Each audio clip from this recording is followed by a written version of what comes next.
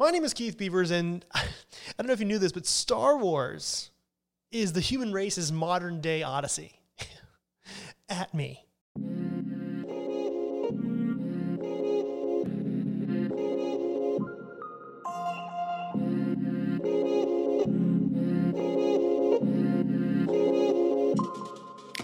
What's going on, wine lovers? Welcome to episode 2 of VinePair's Wine 101 podcast. My name is Keith Beavers. I'm the tastings director of VinePair. How y'all doing?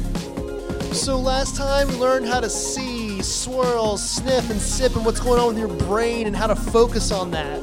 In this episode, we're going to focus even further in. We're going to talk about what does body even mean? What is tannin? What is structure? What is acidity? And what does it all mean? This episode of Wine 101 is sponsored by Dark Horse Wine. At Dark Horse Wine, we believe victory is yours to define. Now, I guess I would say destiny because I'm a Star Wars fan, but victory works. I get it, it's a horse thing. For us, it's about creating a great tasting wine at a reasonable price. We get the first pick of grapes from over 400 growers, and we taste our wine over 100 times from vine to bottle. The result is a collection of bold, flavorful wines that break the barriers, but not the bank. Feel me? That is our win. Those are our turns.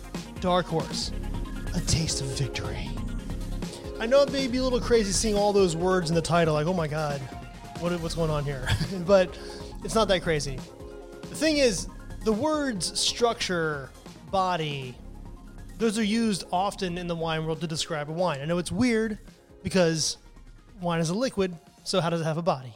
And wine is a liquid, so how does it have structure? How do you do that? But also in the title is the word acidity and the word tannin. And once we understand those two things, we can attach them to body and structure and tie it all up in a nice package for you. And this episode is going to be all about touch. You'll remember in the last episode we did, you look at the wine, you sniff the wine, swirl the wine, or agitate the wine, and you sip the wine. It's all about the sip. And there are no aromas here, guys. This is all about literally the texture of the wine on your palate and all these words that are used in the industry and how you can apply them to what you're drinking, because it's all about confidence. And by the end of this episode, that's all you're really going to have. It's just a whole bunch of confidence. So of all these words we're talking about today, acidity and tannin seem to be the more sciencey stuff. So let's get those out of the way. Then we'll talk about body and structure and how it all ties together. If you've ever had lemonade from freshly squeezed lemons, or if you've ordered a salad with a balsamic vinaigrette and they put a little bit too much balsamic vinaigrette on there, I have. That sour, tart, and refreshing feeling, sensation you have on your palate, that's acid or acidity. It's the compound or element or dissolved solid in a liquid that brings the refreshment to that liquid. And what's interesting, whether you're drinking lemonade or consuming balsamic vinaigrette, they're almost the same amount of intense tart and sourness. Just one is a little bit lighter on the palate, which is lemonade, and one is a little bit heavier on the palate, which is balsamic vinegar. Keep that in mind. And acidity is one of the primary tastes that we have. Remember in the first episode, we talked about what the mouth assesses? Sweetness, saltiness, bitterness, umami, and acidity. And with lemonade and balsamic vinegar, you basically get it. Like you put it on your palate like, woo, it's tart. Woo, it's sour. Woo! And wine has natural acidity as well. We're going to get more in depth with acidity in the next few episodes, but for our purposes here, if you feel any refreshment with wine on your palate, white, red, orange, sweet, whatever, that's the natural acidity brightening up the wine. And the key to balancing acidity in a wine, this is for the winemakers, that is what they think about all the time, is getting that beautiful balance between the acidic character of a wine and the sweet and bitter sensations of the wine, which we'll talk about in a little bit. And you can kind of feel that with lemonade. If you make lemonade right, it has enough sugar, it kind of balances out the tartness. If you don't, there's not enough sugar, you're like, I can't tart because I'm all puckled up. And acidity in wine will be more and more apparent the more you drink and kind of think about the tartness. And just be real with yourself. Do you or do you not? If there's too much acidity in a wine, it's not like a lemon, but it's like, woo, it's intense. If there's too little acidity in wine, it's flabby and boring and just doesn't really have the vibrancy that it needs. I personally believe acidity is, if not one of the most important elements of wine, the most important element in wine. And you'll get to know how much I love acidity in wine as this podcast evolves and we get more and more into it. But the acidity of a wine does absolutely add and influence the ultimate texture of a wine. You ever have fresh cranberry juice or just cranberry juice and feel that sort of like drying sensation when you're drinking it? It's like kind of grips the palate a little bit. Or have you steeped tea for too long? I do that all the time. I hate it so much. Even when I put a timer on. Okay, whatever. If you steep tea for too long and you drink it, there's that sort of drying sensation on the palate. That's tannin. Tannins are these complex compounds that are found in nature, specifically in the bark of trees and in many fruits. I mean, I mentioned cranberries, so obviously they're in cranberries, but they're also found in strawberries, mangoes, blackberries. Tannins are in everything. Also, they're in trees, like the redwood trees. The reason they're red is because the tannin in the bark. Oak has tannin in it. We'll talk about that when we talk about aging wine. And wine lovers, the grape has tannin in it, which is for our purposes. The tannin in grapes reside in the skins, the seeds, and the stems of the grape bunch. And the word tannin, this is pretty cool, it derives from the process of tanning hides. Trappers used to use tannin from trees to apply to the hides to extract proteins out of the hide to dry the hide. And that natural process of drawing protein out, that happens on your palate. Because during the winemaking process, tannins are leached into the actual liquid of what will soon be wine. And we're talking mostly about red wine here, guys, because white wine, there is tannin in white wine grapes, but just it doesn't express itself as much because of the way the wine is made, unless it's made like an orange wine. Oh, God. Oh, no. I said orange wine. Okay, everybody calm down.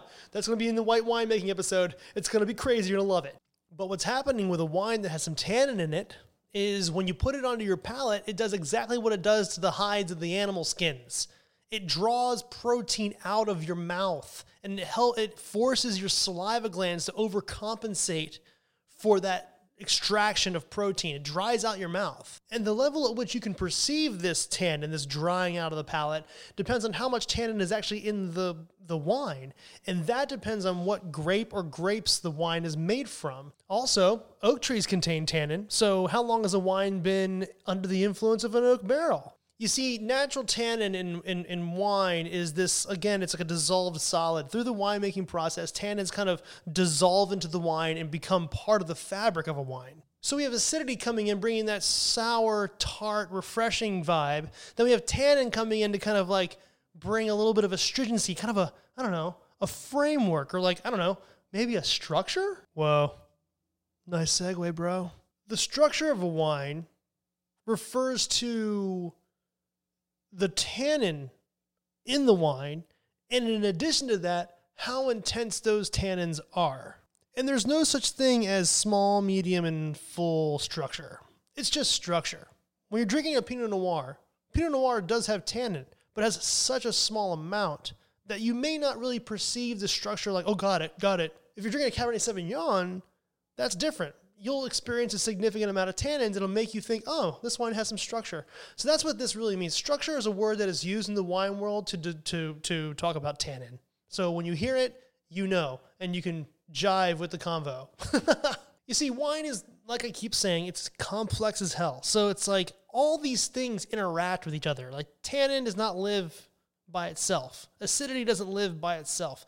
It all interacts with everything in the wine to create an overall texture. And part of that texture is the body of a wine. And I think this is what everybody kind of really wants to know about, right? Light, medium, and full body. Like, what the hell does any of that mean? In my career in wine, I've been in this thing for a couple decades, and every time I say this is a medium-bodied red wine or a light-bodied red wine, people nod and smile, but they don't always get it because it's very confusing. What is it? What's the body of a wine? Again, it's liquid. How does this work? Well, the thing is, we have to get a little sciencey, but it's cool. It'll work, I promise. The body of a wine is a term used to describe the perceived weight of a wine on the palate. It's a sensation of fullness, or lack thereof, if you will. And that sensation of fullness is defined by the density and the viscosity of the wine. I know, sounds crazy. Bear with me. So density is a concentration of matter, okay? And matter in wine is concentrated in dissolved solids. That's why it's a liquid. Sugar is a dissolved solid. You know, when you make a simple syrup, tannin dissolves into the wine. Acidity dissolves into the wine. So these are organic things that have weight to them that dissolve into the wine, creating the density in the wine, which is denser than the water in the wine. I know, that sounds crazy, because wine is made up of three things, basically, generally. Alcohol, water, and dissolved solids. So really, the less organic material used to make a wine, the less density you're going to get on the palate. A stark example is white wine versus red wine. Just like there's not, I mean, again, we'll talk about this when we talk about winemaking, but there's not a lot of organic material in the winemaking of white wine. There's a ton of organic material in the winemaking of red wine. There's a much bigger chance of a red wine having a bigger body than a white wine because of that. And as you drink more wine and start thinking about it, you know, you're going to start to perceive the weight on the palate. It's going to be cool. And all you have to do is think about that weight that I'm feeling is just all the beauty of nature dissolving into the wine to give it weight. That's what it is. Now, I don't know about you, but the word viscosity is always weird for me. It does like bring up some gross thoughts. Slime and whatever you think is viscous. Just viscous, right? That's a viscous. I mean, I guess I grew up in the 80s where, like, you know, Ghostbusters. And I would get slime from like bubblegum machines and play with viscous slime all day long. But viscosity as a word basically just means how much a solution resists flow of movement. So if you think about things we eat, honey is more viscous than maple syrup. Maple syrup is more viscous than simple syrup, and simple syrup is more viscous than water. So if you think about that, it makes sense, right? I mean, you put honey on your palate, you know there's a bit of a resistance. It's honey. It's slow-moving honey, you know? And then my maple syrup is a little more, you know what I'm talking about, right? The differences of resistance between those four examples is very different. Well, in wine, during fermentation, yeast is eating sugar, the natural sugar in wine, and converting it to alcohol. So in a resulting wine, there is something called residual sugar, which is sugars the yeast did not have a chance to convert, and alcohol. And what's wild is alcohol was once sugar, so they're very related. And alcohol is less dense than water, but more viscous than water. So that's why your palate is perceiving this viscosity through the alcohol and the residual sugar. So as a wine increases in alcohol, it often naturally increases in residual sugar. Therefore, the higher the alcohol, the more viscous a wine is going to feel on the palate. Okay, if that was all just a little bit intense, let's put a real world example here that you can actually do at home if you want to. So you take a Pinot Noir from the Willamette Valley in Oregon. Then you take a Pinot Noir from the Russian River Valley in California. You put them side by side. You pop both, you pour them in a glass. When you sip the Pinot Noir from Willamette Valley, the first thing you're going to experience is it's a light wine. It's a nice light wine. It has really good acidity. There's that refreshment there. That's that little bit of tartness to it. You may actually get a little bit of tannin, but maybe not. The tannin in Pinot Noirs are often nice and woven in and very subtle and very soft, but you might actually get a little bit of structure, mostly from if it has oak aging. And you turn the label around and you look and it says about 13.5% alcohol. So you're basically drinking an average alcoholic wine with good acidity and subtle tannins. Now you take a sip of the Russian River Valley Pinot Noir. Same grape, grown in different areas of the country, but same variety. When you sip this Pinot Noir, you're like, whoa, this is very different. Immediately, you will think, this is not as light and bright as the Pinot Noir I just had. There's something different here. And you'll slosh it around in your mouth and you'll realize there's a viscosity, there's a slight resistance on the tongue, and it has this fullness to it, and it's darker. And is that tannin? This is a full-bodied Pinot Noir. But then you turn the label around and look at the alcohol. This Pinot Noir has 14.5% alcohol. The Pinot Noir you just had a sip of was 13.5% alcohol. The increase in percentage of alcohol, which naturally would increase the residual sugar of the wine, gives a perception of fullness. In addition to all the other stuff, giving the density. The density of both Pinots may be the same, but because of that alcohol, the heaviness is more perceived in the palate. You could even do this for white wine. You get a Chardonnay that has a 12 to 13% alcohol. Then you get a Chardonnay that's going up to 14.5 or 15%. They can get that high. And you taste both of them side by side, and the Chardonnay with the higher alcohol is going to feel a lot fuller. So that's body. Now, guys, I'm going to say this, and I might get killed for this in the wine world, but this whole light, medium, and full body thing, it's confusing. It's a sliding scale. It's weird. Some people say this is a wonderful light to medium body wine. Like, well, but bitch, pick one. But you can't. So I think just experiencing the wine on your palate, just get a sense of what it is. Do you enjoy the weight of a wine on your palate? Do you want something more refreshing? Do you dig the weight? Do you dig the intensity? What do you like? The more you taste, the more you can assess what you like, because now you have a really good roadmap to what you're actually tasting. And getting a sense of the body of a wine is cool, but you don't have to say, it doesn't have to be one or the other. Like, this is a medium body wine. So I was like, I don't think so. Well, I do. It's not really about that. It's about this is language we try to use in the industry to explain things to the consumer. It obviously doesn't really work all the time. So understanding what it all means just kind of helps you get confident in wine so that you don't have to worry so much about this stuff. So all that stuff I just talked about, acidity, tannin, structure, body, it all is interrelated. Everything in wine interacts with each other to create the character and texture of a wine. We talked about aromas last time. With all this, aromas happening when all this is happening. So this is the overall texture. So when you talk about a wine, you can say, hey, I like the texture of this wine. Someone's like, why do you like the texture? Well, I like the structure of the tannins. You can say words like it's nice and grippy. Then you can say things like, I really enjoy the weight on the palate. I like there's a little slight viscosity to the wine.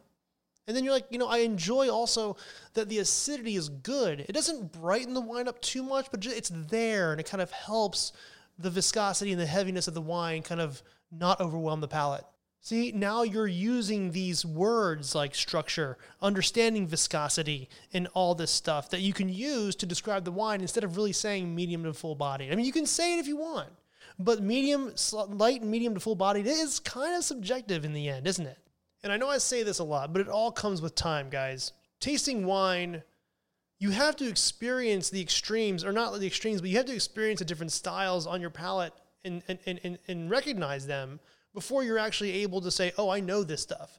And that's the cool thing about wine. All you have to do is drink more wine. That's the best part about learning about wine. You're just going to listen to my podcast and then, think about it. It'll click. It's an amazing thing when it hits. You're like, damn, I got it. And with this knowledge, wine will be more fun. You grab wine from anywhere in the world. Just kind of get a sense of it. It's not really about where it's from or what grapes it's made of. Just grab it, drink it, understand these things, and then you can start to get your own. I mean, you're really going to start getting your preferences. You're really going to start to gain confidence and understand wine on a level that you've never had before. It's really awesome. All right. I could ramble on for another 20 minutes, but we got more episodes to get to, guys. We're going to talk next week about the vine. Because that's where it all begins, right? What is the vine? What's a vineyard? How do grapes grow? How do we even start this stuff? This is going to be an awesome episode, guys. Get ready. Now for some credits. How about that? Wine 101 is recorded and produced by yours truly, Keith Beavers, at the VinePair headquarters in New York City. I want to give a big old shout out to co-founders Adam Teeter and Josh Mellon. I also want to thank Danielle Grinberg for making the most legit Wine 101 logo. And I gotta thank Darby Seaside for making this amazing song. I mean, listen to this epic stuff. And finally, I want to thank the VinePair staff for helping me learn more every day. Thanks for listening. I'll see you next week. This episode of Wine 101 was sponsored by Dark Horse Wine. At Dark Horse Wine, we believe victory is yours to define. For us, it's about creating a great tasting wine at a reasonable price. We get the first pick of grapes from over 400 growers, and we taste our wine over 100 times from vine to bottle. The result is a collection of bold, flavorful wines that break barriers, but not the bank. That is our win. Those are our terms. Dark Horse Wine, the taste of victory.